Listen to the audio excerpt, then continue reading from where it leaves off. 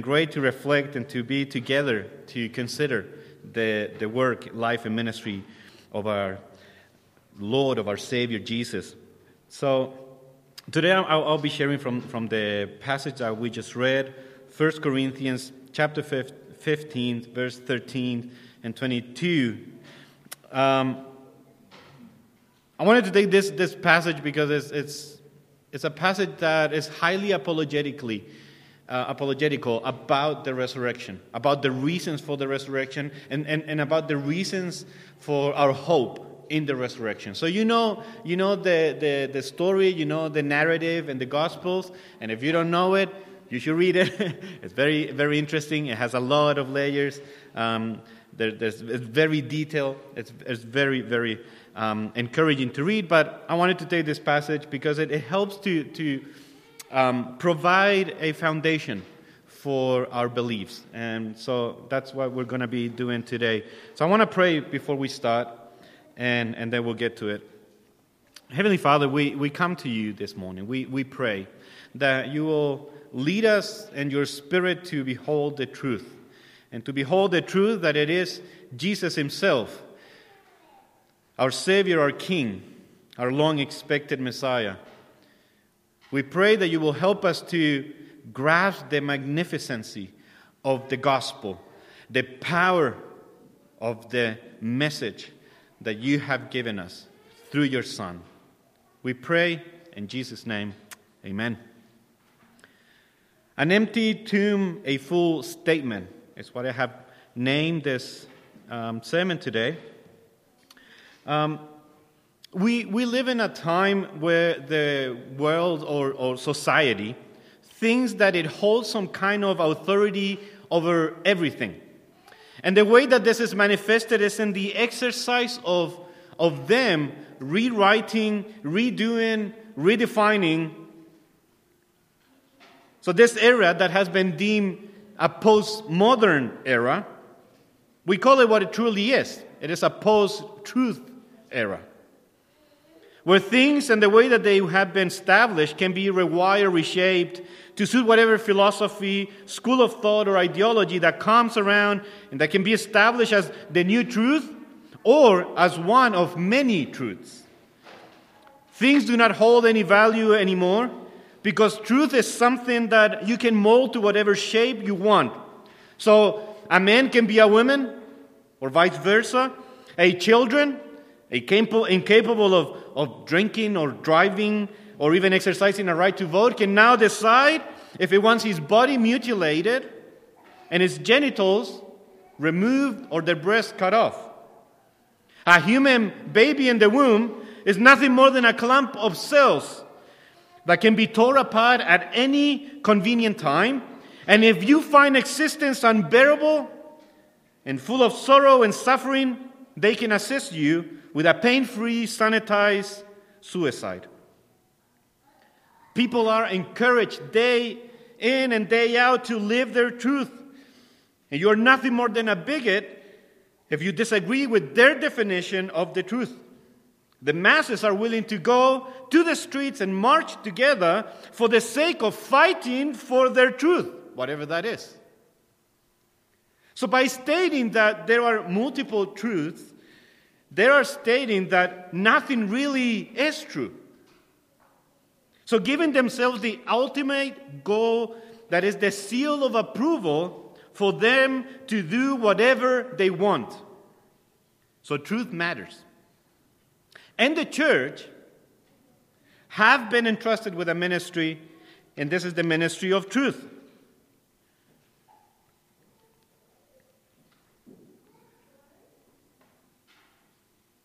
First Timothy chapter 3, verse 15. The household of God, of the living God. The pillar, which is the pillar and support of the truth. So it is important for us to know the truth, to hold the truth, and to proclaim the truth. So when Jesus said of himself, I am the truth, he's not only stating that he is the truth in the sense of just believing what he says, but that in the cosmic sense that he is in fact the truth. sustaining all things, that he is himself who has established everything, and that he gets to define. Because he has been the one establishing all things, he is the one able to define things and what they are and what they are for.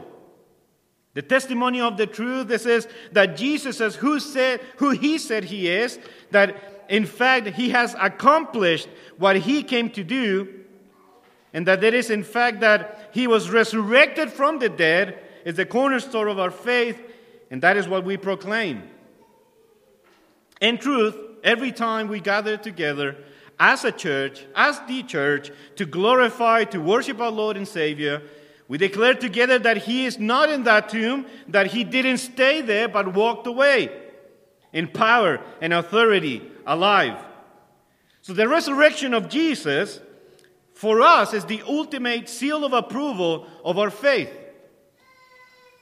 And we would do good in knowing the implications, the meaning, and application for us today.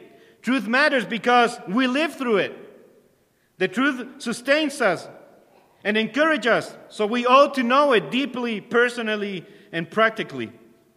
So in a world that takes truth to shape it, to suit them, we actually say that truth has taken us to shape us into his image.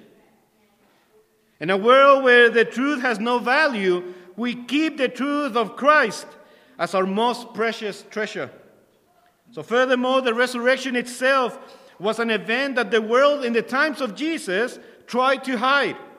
Or more likely, it tried to modify it enough to make it into something not entirely true. So Matthew chapter 28, verses 11 to 15. Now while they were on their way, behold, some of the guard came into the city and reported to the chief priests all that had happened.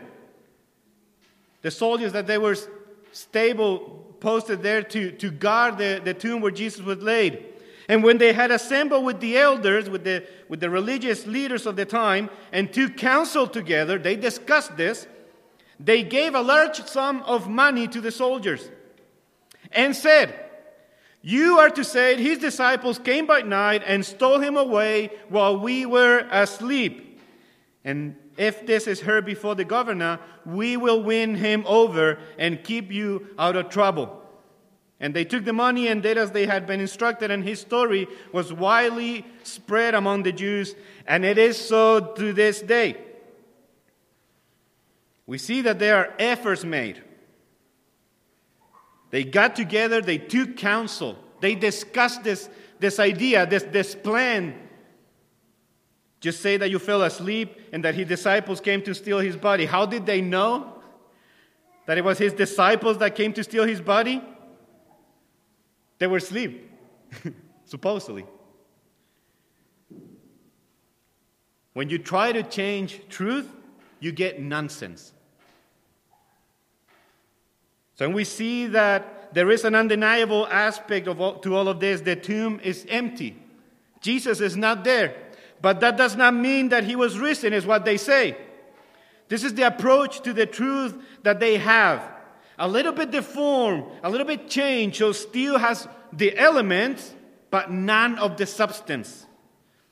In this passage of 1 Corinthians, what we see is the Apostle Paul presenting an eloquent and efficient defense of the resurrection of Jesus.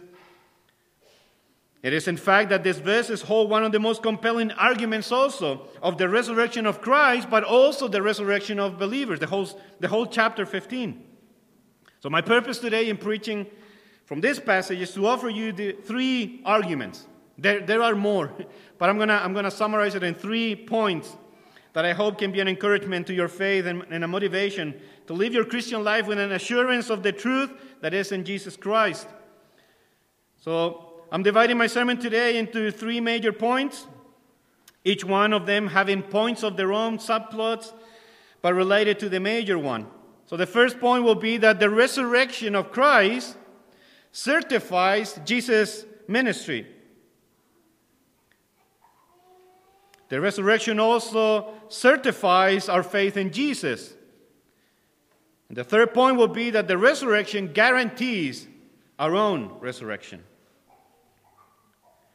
So the resurrection certifies Jesus' life, ministry, and sacrifice. And this is vital, this is pivotal, important for us to understand that the life of Jesus serves as a testimony of the nature of the task he was set to accomplish. Without the life of Jesus, without this 33 years of those, just the three being his public ministry, we will lack a very important aspect of what Jesus came to do. So the first subplot of this point is that without the imputed righteousness of Christ on us, we have an incomplete salvation. If the righteousness of Christ is not given for us, unto us, we have an incomplete salvation. So Christ's righteousness flows from his very essence. He is himself righteous. And that righteousness that he possesses is the one that he gives through his sacrifice in the cross. His righteousness is visible by all those who encounter Jesus, engage with him, or just see him. And some people will say that, well, it is impossible for Jesus being children and not being disobedient to the parents. But that's not what the Bible says. And they try to change it just a little bit. Just a little bit. So it's not the full truth. But the fact that we have no righteousness of our own makes it impossible for us to stand before God. It's what keeps us separated from the glory of God. It's the state in which we are all at in Adam's behalf. So before he could go to the cross, before he could fulfill the role of the Lamb of God, before he could make himself an offering to satisfy the demands of God, Jesus had to submit himself to every detail of the law of God. He had to represent the people he came to save before the standard of God. So he fulfilled every single commandment of God and proved to be sinless, spotless, perfect. So his righteousness is validated by his life, his actions, and his ministry. And in the cross, we are met with this exchange where he takes our unrighteousness and receives the penalty for it while giving his righteousness to us. So he takes our unrighteousness, receives the penalty for it, and he gives his righteousness to us. These are the new robes in which we are clothed, in which we can now approach the throne of God. This is what we call the imputed righteousness of Christ. He takes our sin and gives us his perfect obedience to bear it as our own. This is the grace of God, that he gives us the righteousness of Christ so we can bear it as if it belonged to us. And we need to remember the words of Jesus Christ in the cross. It is finished. Tetelestai. It is done. So we cannot just speak about the imputed righteousness of Christ for us, but we need to also mention his atonement. For us and for the cause of the gospel, the resurrection of Jesus represents the pleasing aspect of Jesus' atonement. It is to say that Jesus had satisfied the demands of our holy God by his righteousness, by his obedience of the law and the fulfillment of it. We use the word vicarious. That means that Jesus took our place.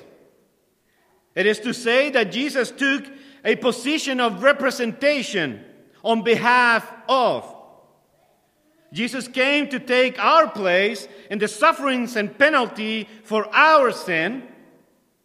He pays the vicarious atonement, or in other words, he is our substitutionary atonement. This is our assurance that Jesus lived the life that we could not live, and that he took the punishment that we were bound to get. Mark chapter 10, verse 45, for even the Son of Man did not come to be served, but to serve, and to give his life a ransom for many. And this vicarious substitutionary atonement is also referred in 1 Peter chapter 3, verse 18. For Christ also suffered for sins once for all, the righteous for the unrighteous, so that he might bring you to God, having been put to death in the flesh, but made alive in the Spirit. Jesus then voluntarily offers himself to take our place and to receive in his flesh the punishment for our own unrighteousness. So we have these two big ideas, the imputed righteousness of Christ and his vicarious atonement. How are these two related to Jesus' resurrection? One word, acceptance. If God is not pleased, if God is not satisfied, it would mean that Jesus' offering of him giving himself as a sacrifice to pay and save those who would believe in him would be worthless. The indication for the acceptance of the sacrifice of Jesus is actually foreshadowed both in the Old Testament and in the New Testament. You see that in the Old Testament, the priest will exit the Holy of Holies only if God had accepted the sacrifice. That's why they had to tie the rope at the ankle of the priest. Because if God is not accepting that sacrifice, you know what happened? The priest dies, and no one can go in to retrieve the body. So they will have to literally pull him out. Can you understand the tension when the priest goes into behind the curtain and the people is waiting outside and they don't know what's going to happen and they see the smoke and they have to wait until the priest comes out, representing that God has accepted the sacrifice on behalf of the people.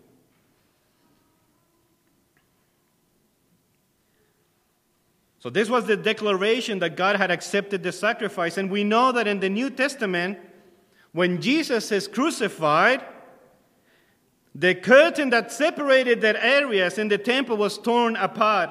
But also we know that Jesus left the tomb, proving that God has accepted his sacrifice. So now we know that we bore true witness of this, that God, upon accepting the sacrifice of Jesus, resurrected him. Romans chapter 1, verse 4, who was designated as the Son of God in power according to the Spirit of holiness by the resurrection from the dead, Jesus Christ our Lord. Our witness is that God raised Christ from the dead, and that he, by this, has accepted Christ as our substitute, so we can rest assured that our testimony about the saving Messiah, about Jesus Christ himself, it is true. The resurrection certifies the life, the ministry, and the sacrifice of Jesus as acceptable before God. And this is the cue for our next point. The resurrection certifies our faith in Jesus. Since we know who Jesus is and what he came to accomplish, and also we know that God has validated all this, is that we can have an assurance of our faith. First, we need to consider the importance of the resurrection, because this event has been prophesied. The resurrection itself has been a prophesied event. In the Gospel according to Mark, we read Mark chapter 8, verse 31.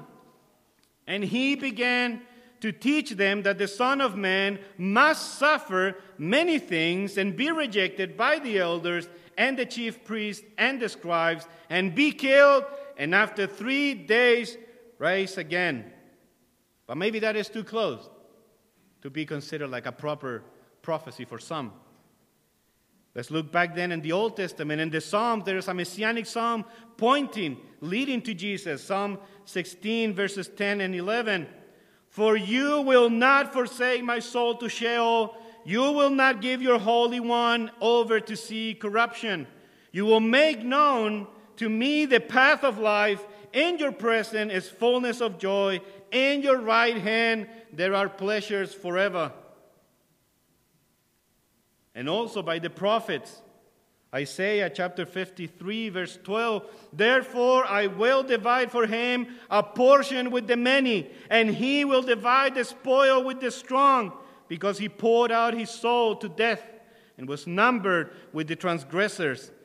Yet he himself bore the sin of many and interceded for the transgressors.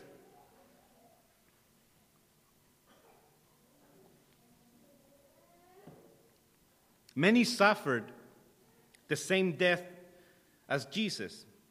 The crucifixion was a common practice in the times of the Roman Empire. It was a practice that they adopted from the Greeks. It was a punishment used as a form of public declaration of what happens to those who oppose the emperor and the empire. But we can say that the death of Jesus happened. We cannot say that the death of Jesus happened in the same terms as those other many.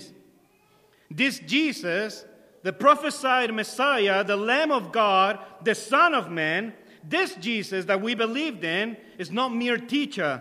He's much more than a prophet, much more than a rabbi, much more than any other historical figure that you can think of. Our Jesus is before Jacob or Moses, before Abraham. And our Jesus certainly is above Muhammad or Buddha or Confucius. There is no other that can be compared to him. The counterfeit versions of Jesus, of the Mormons, of the Jehovah's Witnesses, of the Seventh-day Adventists, all of those Jesus pale in the presence of the magnificence of our Savior. There's no equal. Christians, Scripture-believing Christians, are the only ones who claim that salvation comes based on the works of someone else, and this someone else being Jesus Christ. We are the only ones who claim that our Savior has done it all. Why can we so boldly proclaim our salvation? Because of Jesus. You know the son of the carpenter over there in Bethlehem? But he's so much more than that. So much more than that. He's the one that with a single wave of his hand calms the sea, and with a shout of his voice quieted the winds. The Jesus that fed thousands, that healed sick people, that cast away demons. And that's not only it.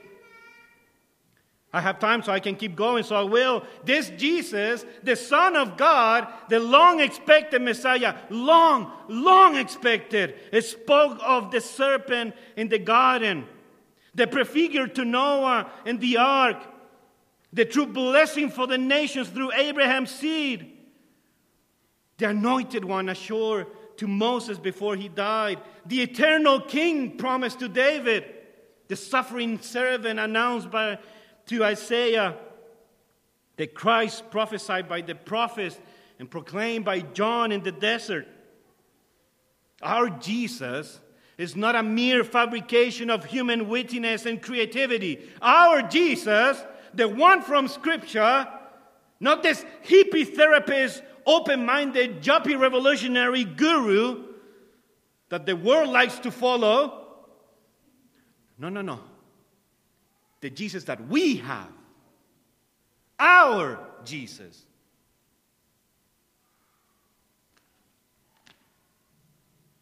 This is who our Jesus is. Who, although existing in the form of God, did not regard equality with God a thing to be grasped, but emptied himself by taking the form of a slave, by being made in the likeness of man. Being found in appearance as a man, he humbled himself by becoming obedient to the point of death, and even death on a cross. Therefore, God also highly exalted him and bestowed on him the name which is above every name, so that at the name of Jesus every knee will bow of those who are in heaven and on earth and under the earth.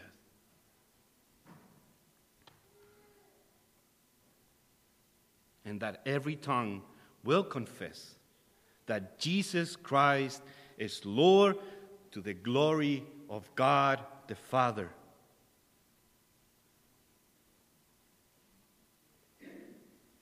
This is our Jesus. This is our Jesus. We don't worship a Savior wannabe.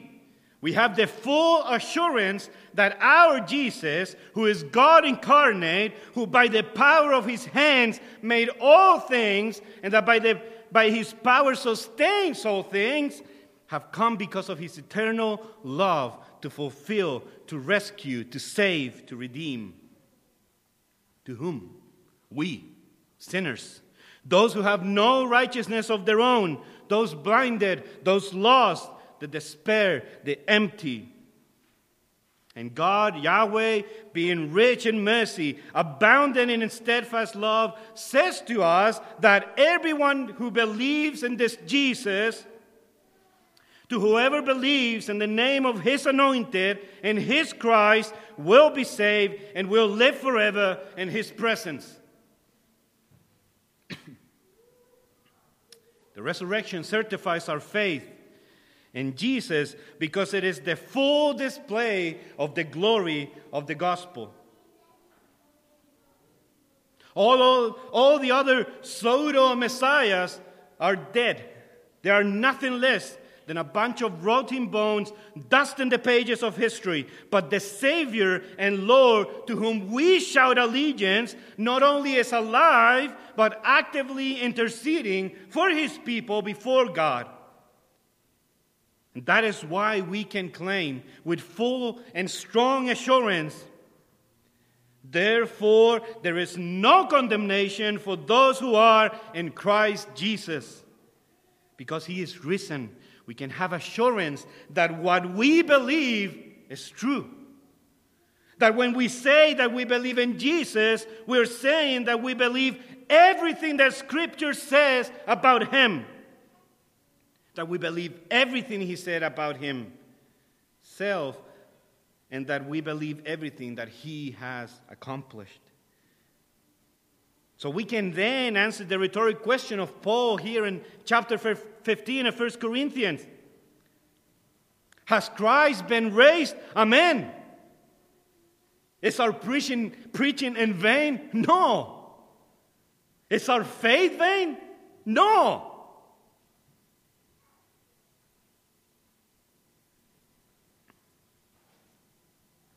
The resurrection guarantees our own resurrection. In a Newsweek article from 1968, a newspaper of sorts, there was an article titled Soul on Ice. Sounds like a show, like a Disney show. Soul on Ice. And he read the reports of the premature death of a 24-year-old Stephen J. Mendel due to chronic illness.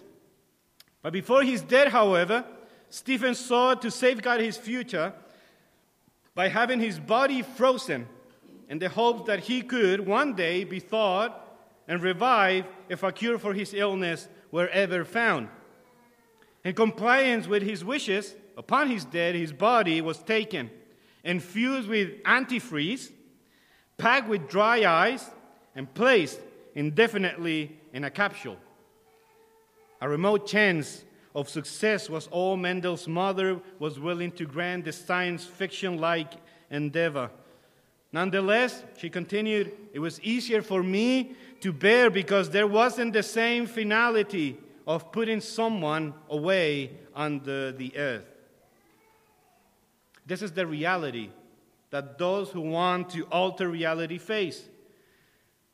This is their despair on display. This is the hopelessness in which they dwell their bodies.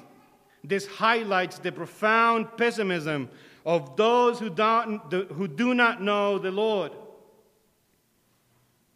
This is why it is so important, my beloved, that we hold fast to the truth of the gospel, the whole truth of the gospel of God. As believers, we look forward to future hope, the hope of resurrection, our very own resurrection. And our resurrection is not one of fantasy or science fiction, but the inevitable reality or a biblical fact. It requires no ice, no antifreeze, no liquid nitrogen. You can be buried, drowned, or cremated. Only one thing is important, that you possess a saving relationship with Jesus, and that as a member of His people, you can expect with great confidence the resurrection unto life. This truth about our future glory, it is in fact called glorification. And Wayne Grudem defines this in this way in his systematic theology. Glorification is the final step in the application of redemption. It will take place when Christ returns and resurrects the bodies of all believers of all times who have died and reunites them with their souls, and change the bodies of all believers who are alive, thereby giving all believers at the same time perfect resurrection bodies like His own. Paul in 2 Corinthians chapter 5 reminds us that this future reality is to be eagerly anticipated, or in his own words, groaned for. In fact, in 1 Corinthians 15, Paul described the staggering reality of experiencing eternal life in a resurrected body.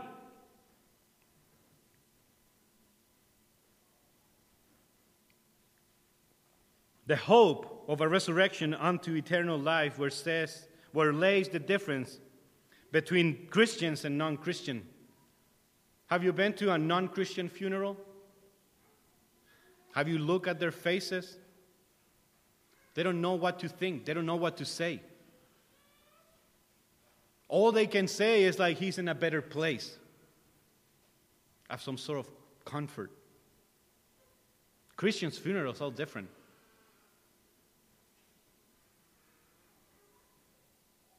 And this explains why we do not mourn like the rest of the world, which has no hope. We mourn, but we mourn in hope. There's a huge difference. And such optimism, even in the face of death, is predicated upon the reality that Christ has risen from the grave. His resurrection guarantees the same for those who belong to Him. Consequently, for believers, there are no goodbyes. Just see you later. Charles Spurgeon, speaking of those in his own congregation who had died, he said, "The very happiest persons I have ever met with have been departing believers. The only people for whom I have felt any envy and have been dying members of this very church, whose hands I have grasped in their passing away. Almost without exception, I have seen in them holy delight and triumph, and in the expectation to this, and in the exception to this exceeding joy, I've seen deep peace exhibited in a calm and deliberate readiness to enter into the presence of their God." Gospel hope is always forward-looking. It is eschatological. It is future. This is the effect that truth has on us. It fuels our expectations and feeds our hope of what is yet to come. That's why the apostles and the martyrs of the church have been willing to die for the sake of the truth of the gospel. This is why they endure. None of the disciples, none of the leaders of the church in the first century died of natural causes. They were all murdered, stoned to death, thrown through cliffs, fed to the beasts, crucified, burned, and they all went through it with the expectation of the hope of the resurrected bodies. This is why Jesus gave his grand promise in John chapter 11, verse 25 and 26, the episode when he brings Lazarus out of the tomb. Jesus said to her, I am the resurrection and the life. He who believes in me will live even if he dies. And everyone who lives and believes in me will never die, ever. Do you believe this? And it's the same question that we ask to ourselves. Do we believe this? At the moment of Mary and Martha's deepest sorrow, Jesus offered them his greatest promise. Life in this fallen world has only one ending, physical death. And in this, Christ's answer is to anchor our hope in our future glory. I am the resurrection and the life. This is a claim to the deity of God. So when we say that Jesus is God, and that Jesus said that he is God, when you get asked that question, where did Jesus say that he is God? Here you have your answer. When he says, I am the resurrection and the life, he is quoting back from Deuteronomy chapter 32, verse 39. See now that I am he, and there is no God besides me. It is I who put to death and give life. I have wounded, and it is I who heal. And there is no one who can deliver from my hand. 1 Samuel chapter 2, verses 6. Yahweh puts to death and makes alive. He brings down to Sheol and raises up. Psalm 49:15. But God will redeem my soul from the power of Sheol, for he will receive me. Jesus claims to be the source of our future resurrection and the fountainhead of our eternal life. And this is the precious stone and the crown of the gospel. So when we proclaim the gospel, we proclaim this truth as well. With a dead Savior, a martyr added to the list of the cause, we have no future hope. But it is because of the resurrection of Christ that we can hope and expect to be resurrected as well. This is why Paul says, Christ being the first fruit, the very best, the most precious. But then we will follow and will have resurrected bodies as he has. Once in Adam, dead in our trespasses, but now in Christ, made alive to a living hope that we will be made alive in new resurrected bodies. And I don't believe that when the Bible speaks about resurrection of believers, it refers to just a spiritual state. The Bible is clear, and it presents what has been called the new creation model of the eternal state. We know that God restores us spiritually through faith in Jesus Christ, but the promises of the Old Testament look forward to a final restoration, which is not limited merely to the spiritual plane. We are promised spiritual and physical blessings. Deuteronomy chapter 30, verses 1 to 10. Genesis chapter 12 and chapter 13 and 15. Jeremiah chapter 31, 33, 2 Samuel 7. And Paul goes out of his way in 1 Corinthians 15 to demonstrate that the resurrection believers look forward is bodily, which is to say physically. A new creation model operates on the belief that life in the future kingdom of God is largely similar to God's purposes for the creation before the fall of Adam, which certainly involve more than just a spiritual element. Thus, the final heaven is not an ethereal spiritual presence in the sky.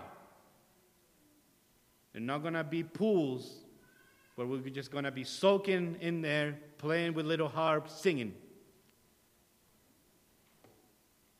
That's from Cartoon Network. That's not from the Bible. So resurrection matters because it helps us to put things in perspective. It causes us to focus more on what really matters. So now we can have this assurance because the Lord Jesus conquered sin and death through his crucifixion and resurrection. Believers can now face death without fear or trepidation.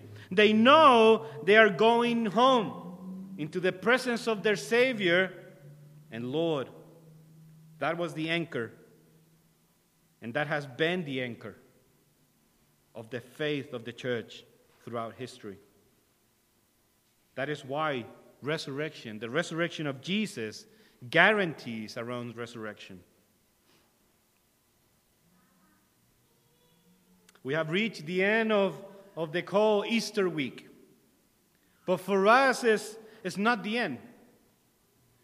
This truth, we live it daily, not just on this date.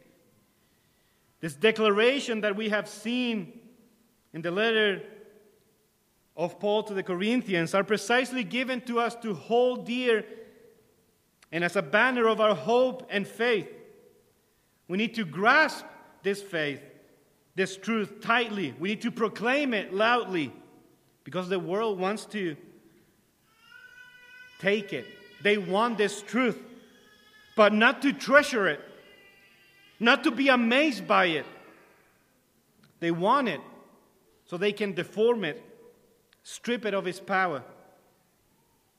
But they do not know that because we have been given this truth, because we are sustained by this truth, that we are moved by it, encouraged by it, they don't know that even the gates of hell will not prevail over God's church. So remember, church of the risen King, you are the pillar and the support of the truth. We are the banner of truth of God. Chapter 15 of 1 Corinthians ends with this astounding declaration.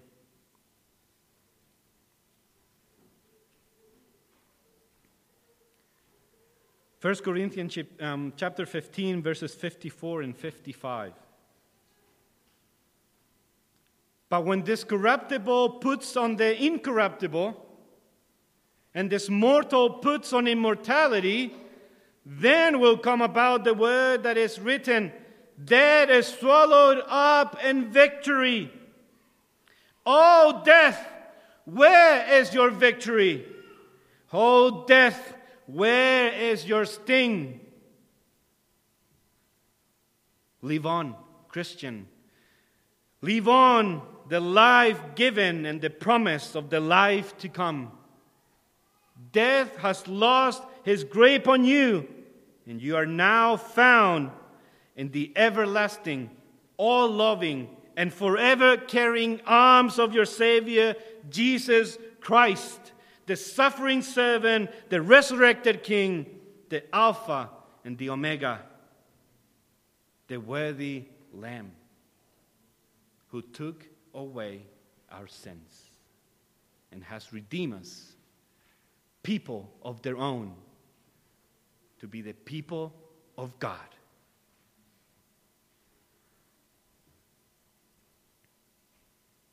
I don't know the state of everyone in here. I don't know how you're standing today before God.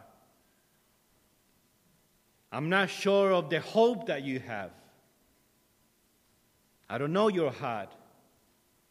So I'm bound to say this. If you're not in Jesus before God, you are in Adam. And if you're in Adam, you are in your sins. But if you are in Jesus, you are in life. God's offering is for sinners to believe that He has provided a way, a better, all-sufficient, and more precious way in the life and the ministry and in the sacrifice of his Son, Jesus Christ. That invitation is for everyone. The message of the kingdom, it is this: repent and believe that Jesus Christ paid it all with his blood, with his life, and that what he has obtained in that cross, freely he gives it to you, to have it, to possess it, as it is your own, so you can go before God and claim righteousness, not your own, but the one given by Jesus our Lord. I hope that you are standing before God as a son and not as accused. But I assure you that whoever believes in Jesus Christ will be saved.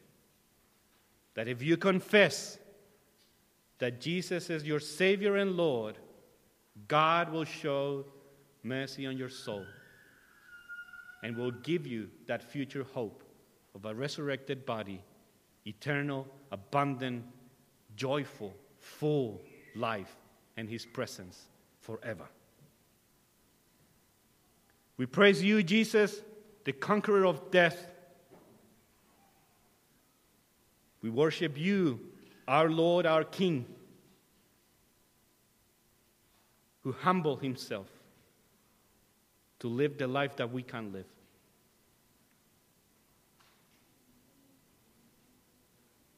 Who came in and gave his body, his own blood, for the forgiveness of our sins which are many, our sins that are run deep, our sins that are erected as an offense before the holiness of our perfect God. But where sin abound, grace abounded more. Where there were darkness, your light shined through. And by the sacrifice of Jesus, by the merits of his life, we stand before you, God, and call you our Father.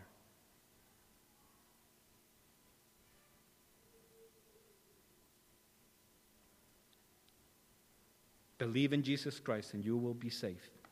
And by the name of Jesus Christ we pray. Amen.